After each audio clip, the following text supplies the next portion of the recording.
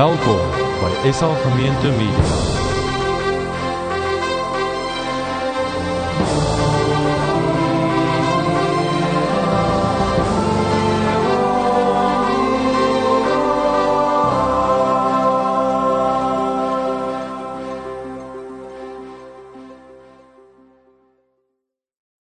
Ons gaan vanoggend saam lees uit Eksodus hoofstuk 33.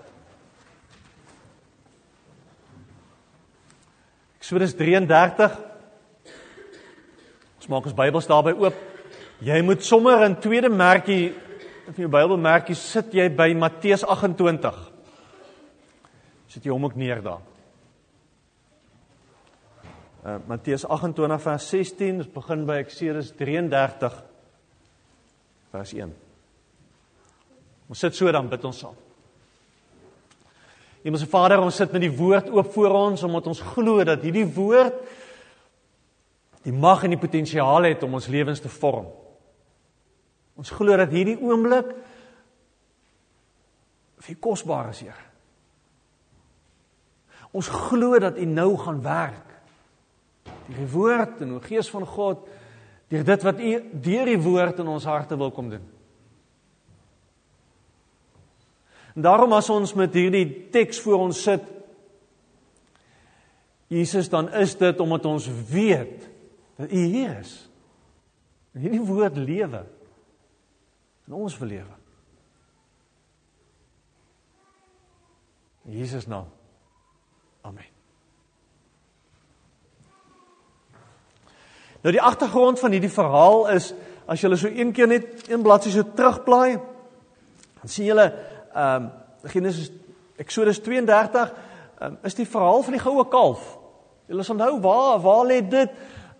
Moses is op teen die berg, nadat die Here van die 10 gebooie gegee het, toe sy Moses terug op die berg op, om die 2 kliptafels waarop het geskryf staan te ontvang. Hy het lang weggebly en Israeliete het besef, maar ons is op ons eie, ons moet nou 'n plan maak, en maak toe goue kalf. En as Moses dan afkom, dan verloor hy sy meer so bietjie, as julle sien maar loer daar, Eksodus 32 vers 19, toe Moses na by die kamp kom en die kalf en die danser hy sien, het hy woedend geword, en die 2 plat klippe in sy hand flenters gegooi, teen die voet van die berg. En dan lees ons nou, hoofstuk 33. Toe het die Here vir Moses gesê, trek nou hiervandaan af weg, jy en die volk wat jy uit Egipte laat wegtrek het. Trek na die land toe wat ek met 'n eed beloof het aan Abraham, Isak en Jakob. Toe ek gesê het, ek sal dit aan julle nageslag gee. Stop net daar. Die Here maak beloftes oor ons nageslag. Baie van die beloftes wat ons in die woord kry, gaan nie net altyd oor ons nie, ook vir ons nageslag. So, onthou dit altyd. Vers 2. Ek sal my engel voor jou uitstuur en ek sal die Kanaaniete, Amoriete, Hetiete, Feresiete, Jewiete en Jebusiete verdryf. Die ouens wat in daai land gebly het, sal ek verdryf. Julle is so 'n moedswillige volk dat ek nie sal saamtrek na hierdie land wat oorloop van melk en honing nie. Want dan verdelg ek julle op pad hierheen. Okay? God wat kom en sê, ek het genoeg gehad vir julle nonsens. Julle is op julle eie. Lees ons verder, vers 7. Moses het 'n tent gevat en het ver buite die kamp gaan opslaan. Hy het dit die tent van ontmoeting genoem. Elkeen wat na die wil van die Here wou vra, het na die tent van ontmoeting buite die kamp gegaan. Elke keer wanneer Moses na die tent toe uitgegaan het, het die hele volk opgestaan en elkeen het by die ingang van sy tent bly staan. Respek wat hulle gehad het daarvoor. En Moses agterna gekyk tot hy in die tent ingaan. Sodra hy ingaan, het die wolkkolom afgekom en by die ingang van die tent van ontmoeting gaan staan, en dan het die Here met Moses gepraat. Vers 14. Toe het die Here gevra, vers 12.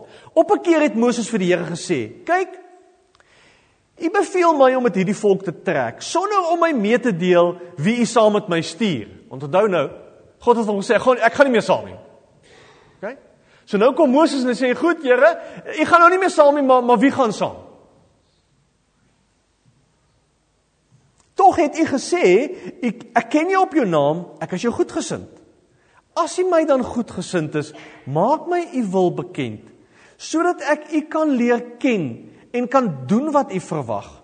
Onthou tog, hierdie nasie is u volk. Toe het die Here gevra, moet ek self saamgaan en vir jou vrede gee? Toe het Moses vir hom gesê, as u nie self saamgaan nie, moet u ons nie van hier af laat wegtrek. Hoe sal die mense weet dat ek en u volk u goedgesindheid geniet, as u nie saam met ons gaan nie? Dis juist deurdat u met ons saamgaan, dat ons, ek en u volk anders is, as al die ander volke op aarde. Die Here het vir Moses geantwoord, ook wat jy nou gevra het, sal ek doen. Ek is jou goedgesind, ek ken jou op jou naam. Toe sê Moses, laat ek tog net u magtige verskyning sien. Here, ek sal glo, maar ek moet iets sien. Dis mos daai selfde argumente wat ons baie keer het. Here, ek weet en hoor is nie goed genoeg nie. Here, ek wil iets sien. Maar die Here sê vir hom, ek sal al my voortreffelikheid vir jou laat verbykom, en ek sal die naam die Here vir jou uitroep. Want ek betoon genade aan wie ek genade wil betoon, en ek ontferm my oor wie ek my wil ontferm. Vir my kan jy nie sien nie. Want geen mens kan my sien en bly lewe nie. Die Here het verder gesê, maar hier by my is 'n plek waar jy op die rots kan staan. As ek in my magtige verskyning verbykom, sal ek jou eers in 'n rotsskeer sit en jou met my hande toemaak totdat ek verby is. Dan sal ek my hande wegvat sodat jy my van agter kan sien. Niemand mag my gesig sien. Ons lees tot sover, hou die Bybel oop, ek gaan terugverwys na wat ons daar gelees het. Ek lees so 'n rukkie terug die verhaal van 'n visserskuit wat in 'n storm van die Brasiliaanse kus af in die moeilikheid beland het. Soveel so dat die boot het omgeval, alles wat in die boot was uitgeval, en wonder die boot weer teruggedraai. En hier was hierdie vissermanne op hierdie boot sonder enigiets. Sonder water, sonder visvangtoer, niks billig. En hier is hulle in die oop see. En hulle het hele paar dae rondgedobber op die oop see. En hulle was besig om te verdrink.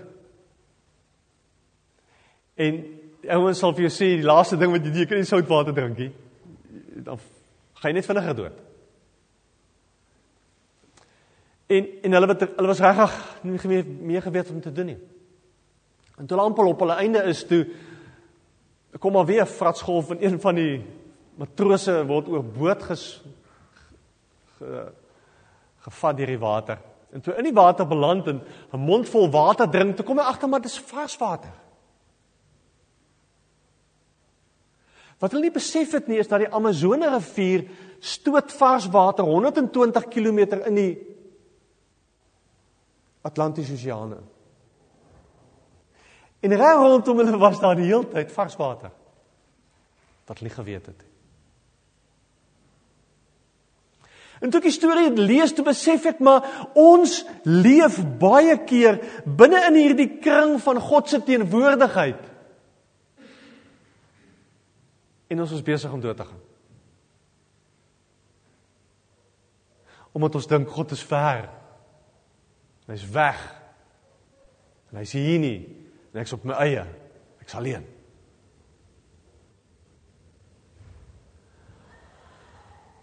Ons lewe die heeltyd in God se teenwoordigheid.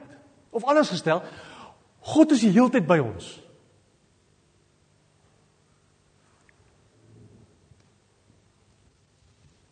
Dis wat hy vir Moses sê. Dis wat Moses vir God sê. Here, as U nie by ons is nie, hoe gaan mense weet? Wat 'n getuienis het ons? Niks. Dis niks. Die storie wat ons gelees het, is die verhaal van Moses wat na God toe kom en sê, Here, Ja, die ouens het droog gemaak en ons moet verder trek en die Here het hom sê ek trek nie saam nie. Dis op jy ja. Ek gaan nie verder saam trek nie. En Moses het geweet, as God nie saamtrek nie, dan het hy nie 'n kans nie. As die wolkkolom wat bedags by hulle is en die vuurkolom wat snags by hulle is nie meer daar is nie, dan gaan hy verdwaal. Dan gaan hy nie weet hoe hy die pad loop nie. En dis van die kommentare ouens wat hieroor skryf sê, dis die rede hoekom Moses 'n tent gevat het en hom ergens gaan opslaan het weg van die kamp af en dit die tent van ontmoeting genoem het, want hy het geweet, hy het hierdie ontmoeting nodig. Hy kan nie op sy eie nie.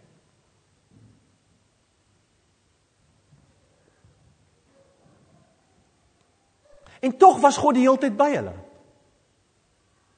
Dis tog wat ons lees. Maar weet julle wat is miskien ons mekaar sê, tog is dit ons verklaring en ons oortuiging, dat God is die hele tyd by ons ook. Dis maar so. Of is dit nie so nie? Maar, as ons dit sê, dan is daai werklikheid nog geen waarborg dat ons reg kies nie. Is dit nie wat Israel doen nie? Moses spandeer tyd saam met God op die berg, en Israel het die ervaring, ons is alleen, ons moet maar vir ons 'n God maak, ons moet maar 'n plan maak, God is hier nie.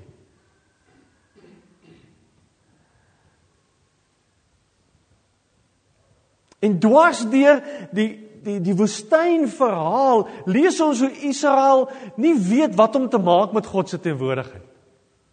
Hoe hulle met God beklei, alles is God daar.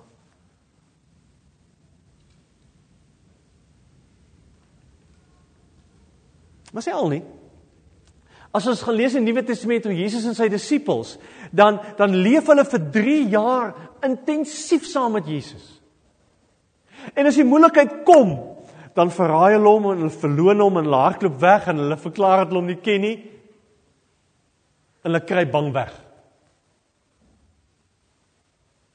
Is God se teenwoordigheid by ons nie van ons stel om ons lewens permanent te verander nie? Is dit nie wat ons glo nie? Ons kom kerk toe, ons lees Bybel, ons bid, en ons maak foute, die hele tyd. Is God se teenwoordigheid by ons nie veronderstel om ons lewens te verander nie?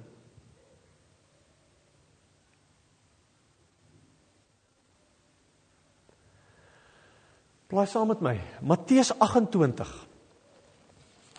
In Matteus 28, as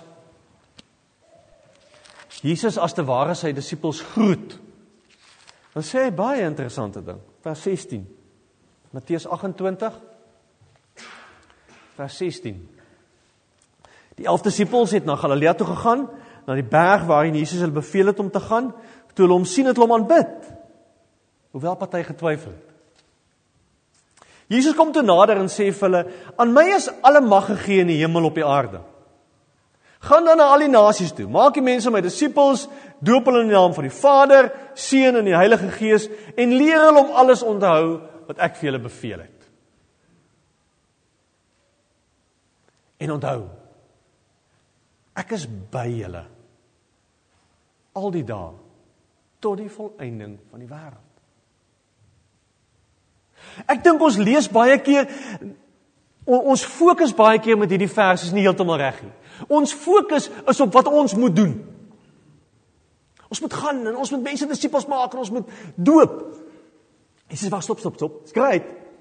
Ons 'n ander fokus. Onthou, ek is by julle.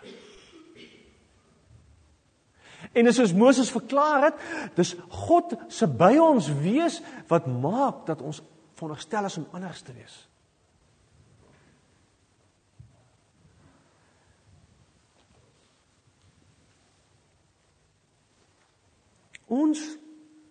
Ons is baie lief vir die televisieprogram House. Weet nie wie vir julle ken dit ook nie. En nou het ons met die weggaan Suid-Afrika toe, het ons nou so 'n hele klompie episodes gemis.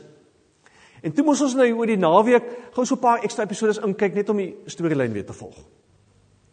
En daar is hierdie interessante verhaal, een van die episodes, waar daar 'n filmspan kom, en dan die hele proses van pasiënt wat inkom, 'n diagnose wat gemaak word, kom afneem.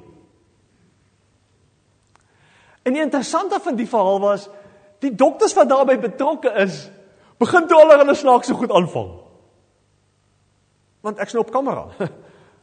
So ja, trek netjies daaraan en sê vreemde goed. Baie interessant. Want ons verander skielik as die kollig op ons is en die kamera begin rol. Dit is so. Wie van julle kan die eerste paar episodes van Big Brother onthou?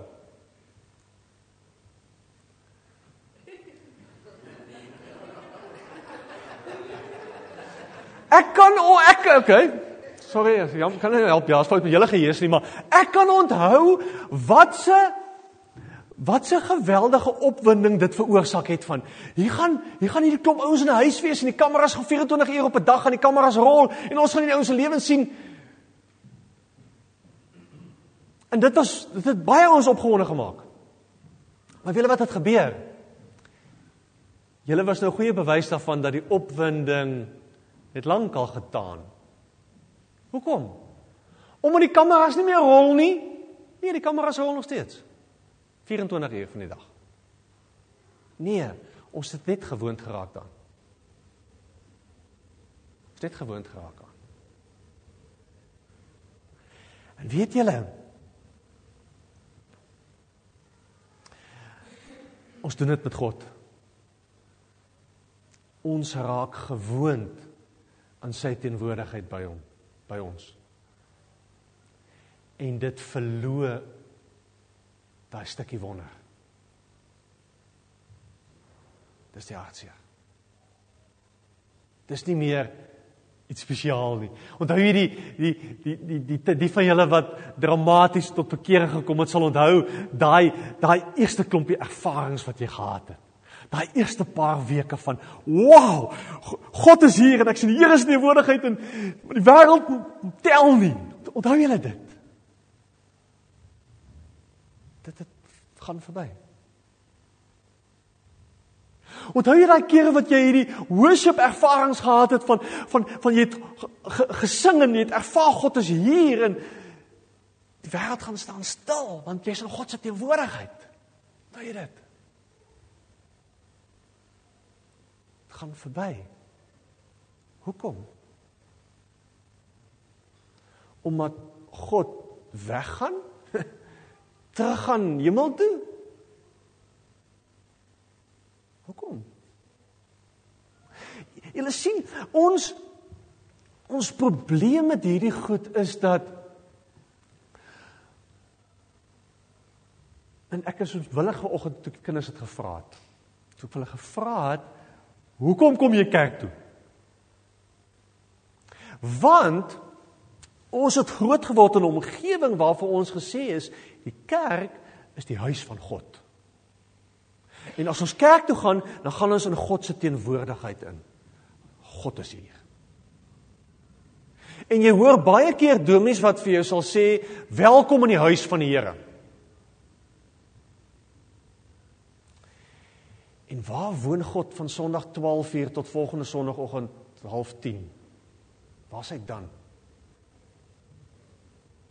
Toegesluit hier ergens? Waar is hy? Want op 'n manier dink ons, God is ver en God is weg. En ek moet 'n klomp goed doen om God nader aan my te kry. Right? Daarom het ons vreemde goed, vang ons soms vreemde goed aan, net om God nader te kry. Hy kan nie, hy's klaar hier. God is by ons, Jesus sê dit self. Ek sal by julle wees al die dae tot aan die volëinding. En die volëinding het nog nie gekom nie, so daai belofte staan nog, hy's by ons, hy's hier.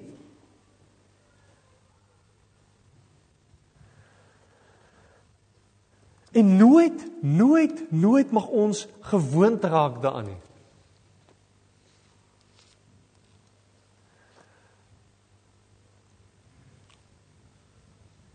bly oortuig daarvan, dat die heel belangrikste heroriëntasie wat ons elke dag moet maak, is daai herontdekking van, ek is in God se teenwoordigheid. Maak nie saak waar ek is. Maak nie saak waarmee ek besig is nie. God is daar. Die hele tyd. En ons sal ongelukkig onsself doelbewus tot stilstand moet dwing en na daai stem begin luister. En dis hoekom dit so goed is om stilte tyd te hou en Bybel te lees en te worship en kerk toe te kom, want ons het punte in ons lewens nodig, oriëntasiepunte in ons lewens om vir ons te sê stop. Gaan staan stil. Luister. Dink. Oop jou oë.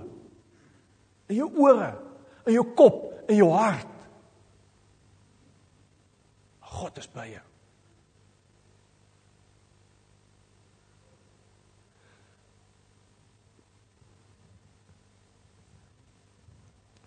Dwars deur die geskiedenis sien ons, in Eksodus 33 lees ons daarvan, gaan die Israeliete dan sê hulle, maar goed, op 'n manier moet ons daaraan herinner word, so kom ons gebruik simbole. Goed? En ons het gesien in Israel dat hulle pad deur die woestyn was die wolkkolom by hulle, simbool van God se teenwoordigheid. En snags was daar 'n vuurkolom by hulle. Hulle het na die vuurkolom gekyk en dan besef hulle maar, wow, God is hier. En ons doop babatjies en ons sien in die doop vertel vir ons, die simbool van die doop vertel vir ons, God is lief vir 'n kind en God is lief vir my. Okay. En ons kyk na ons trouinge en die simbool herinner ons daaraan dat ons 'n belofte gemaak het. Verstaan julle hoekom het ons simbole nodig? En ons kom op 'n Sondag na kerk, na erediens toe, omdat dit ook 'n simbool geword het van, daar's 'n geleentheid waar ons saam na die woord kom luister, na God kom soek. Ons het daai simbole nodig. En simbole is 'n goeie ding. Okay? Ons sien dit op baie ander plekke. Ek kon nou 'n vlag daar gehad het van 'n Suid-Afrikaanse vlag. Kom ek sê, hou dit neutraal. Verklap ons nou nie loyaliteite nie. Ek kon 'n Suid-Afrikaanse vlag daar gehad het wat 'n simbool is van loyaliteit. My ma vertel, sy is in 'n aftreeoord. Sy sê Saterdagmiddag dan plant die ou ooms hulle vla. Kan jy glo nie? Hoe af in die straat is 'n oom wat 'n cheetah vlag plant. Die namiddag het op 'n Saterdag. En so 'n bietjie boot op die straat is daar oom wat 'n bloubol vlag plant. So plant hulle vla om hulle loyaliteit te verklaar, simbole wat ons het. En ons sien dit hier ook. Moses gaan en gaan vat 'n tent en gaan sit 'n tent neer en dis die tent van ontmoeting. Want dis waar ek vir God ontmoet. En so vat ons die kerk en ons sit die kerk neer en ons sê dis waartoe ek gaan om God te ontmoet. En ons het die wonderlike vermoë ontwikkel om die simbole te vat en die simbole belangrik te maak as die saak waaroor dit gaan. Want die kerk verteenwoordig vir my. Die kerkgebou raak later die huis van God. En hoe mense aantrek, vertel later vir ons wat maak hulle met God se teenwoordigheid. En die vorm waarin die dominee die erediens moet hê, raak later belangriker as wat die dominee sê.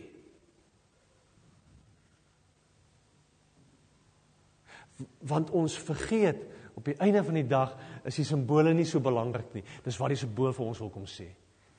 Hoe ons jou kind gedoop het, teens is die belangrik nie. Dus wat sê dit vir ons? Dit sê vir ons, God is lief vir hierdie kind. God is lief vir julle.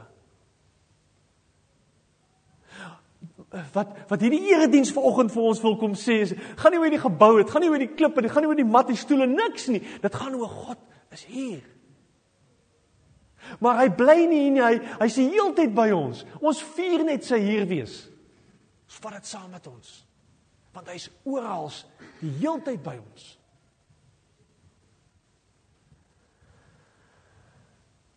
Ons dink soms, ons leef soms asof God nie by ons is nie. Want ons vang goed aan, wat ons nooit in iemand se teenwoordigheid sal aanvang, wat vir ons belangrik is. Ons leef baie keer asof God nie by ons is nie, veral as goed soms verkeerd loop. Dan dink ons, maar God het my nou verlaat. Hoe kan God dit toelaat? Of siekte en lyding kom op my pad en ek verklaar selfs, God is nie meer by my nie.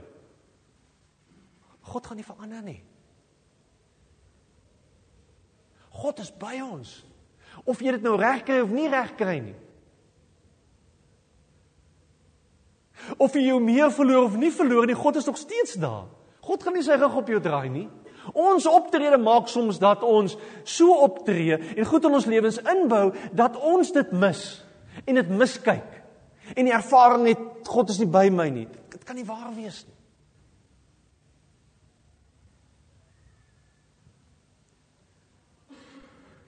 Ons maak soms 'n fout om te dink, sekere goed is kerkgoed en sekere goed is die wêreldse goed.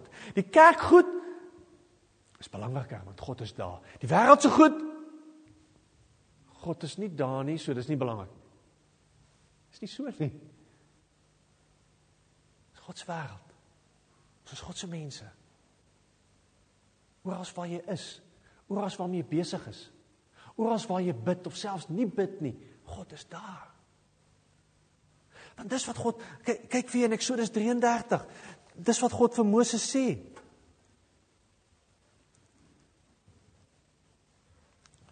Vers 15, toe het Moses vir hom gesê, as u nie self saamgaan nie, moet u ons nie hiervandaan af laat wegtrek nie. Hoe sal die mense weet dat ek en u volk het goedgesindheid geniet, as u nie saam met ons gaan nie?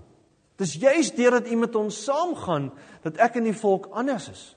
Die Here het vir Moses geantwoord, ook wat jy nou gevra het, sal ek doen.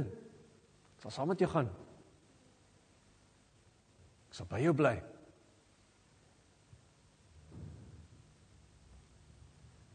Dwarsteer die Bybel, is dit God wat hierdie afstand wat ons opbou, hierdie mure wat ons opbou kom afbreek en weer na ons toe kom.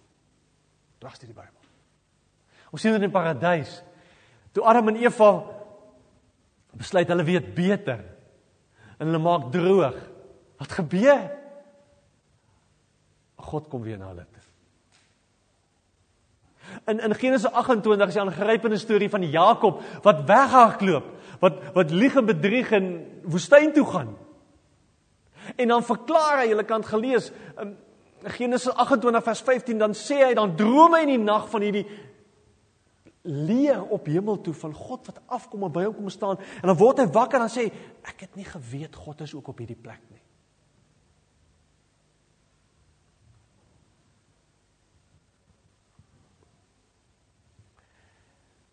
Miskien die beste voorbeeld vir ons is die belofte wat oor Jesus gemaak word. Matteus 1.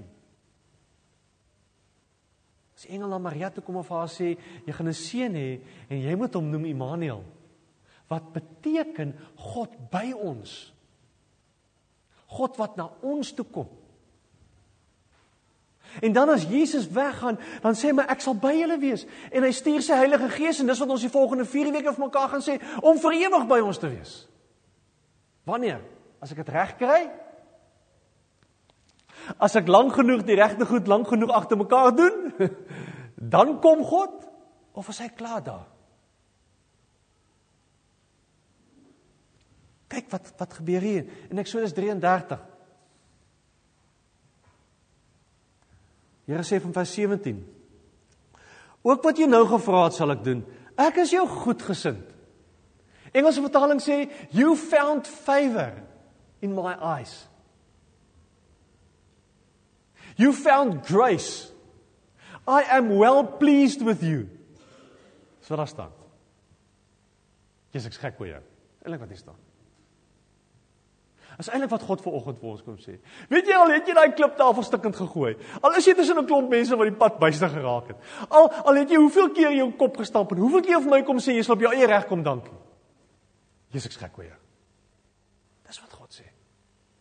Hy sê verder, hy sê, ek ken jou op jou naam, ek ken jou storie, ek weet alles van jou af. Ek weet van jou goed en van jou sleg en van jou swaar en van jou hartseer. ken jou vreugde. Ek weet van alles wat jy wegsteek. Ek weet van alles wat niemand anders van weet nie. En weet, as buite daarvan gaan ek saam met jou gaan. Is ek by jou?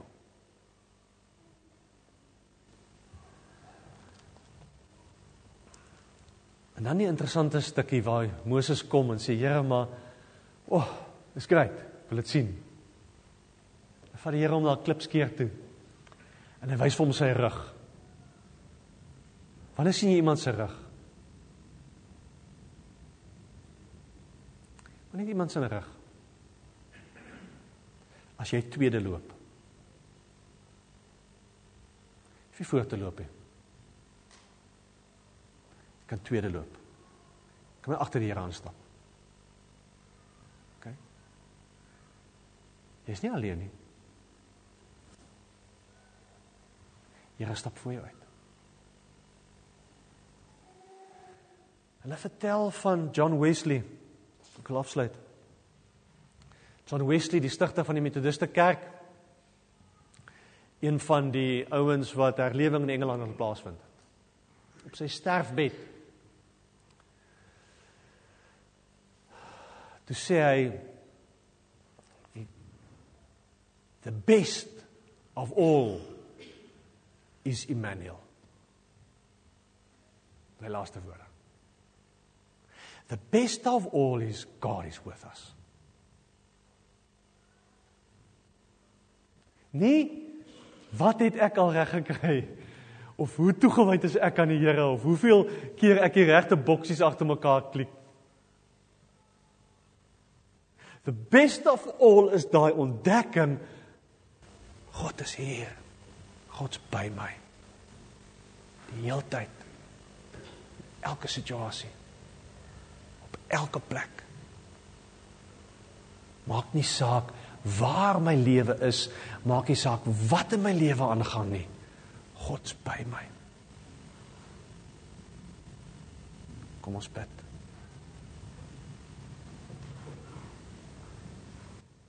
Here Jesus, wat 'n voorreg om U naam te mag aanroep. Wat 'n voorreg om in gebed met U te mag praat. Wat 'n voorreg om te weet U is hier. Dat U ons gedagtes ken en ons woorde hoor en weet van ons op ons naam ken, Here. Here, dit is omdat U hier is dat ons anders is. Here, maar ons moet kom bely dat ons so baie keer leef asof U ver weg is. Asof U nie weet nie, asof U nie hoor nie, asof U nie belangstel in ons. Here, en ons worstel baie goed met ons lewens omdat ons dink ons dit alleen moet doen.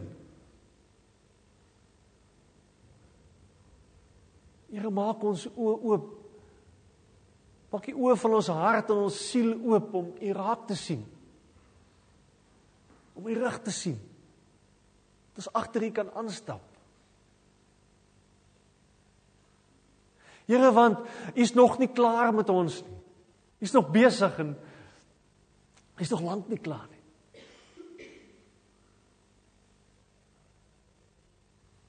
Here, dankie vir die voorreg wat ons as gemeente het om so saam te mag kom. En om weer herinner te mag word deur simbole en deur rituele aan hoe lief U vir ons is, Here. Dankie dat ons op 'n Sondag mag kom en ons vreugdes mag deel en ons hartseer mag deel. Ons lewens mag deel, Here. Dankie dat ons op 'n Sondag mag kom en sê, ons is in die huis van die Here, want U is hier. Maar dat ons hier mag uitstap en weet, ons is as huise van U, as U tempels op pad deur hierdie lewe met U wat die heeltyd by ons is. Here, help ons om van daaruit te lewe. Want U is die heeltyd by ons.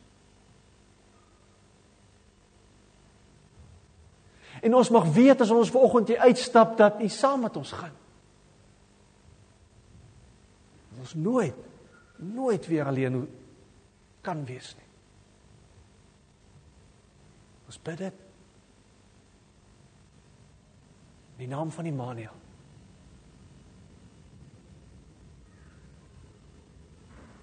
Amen.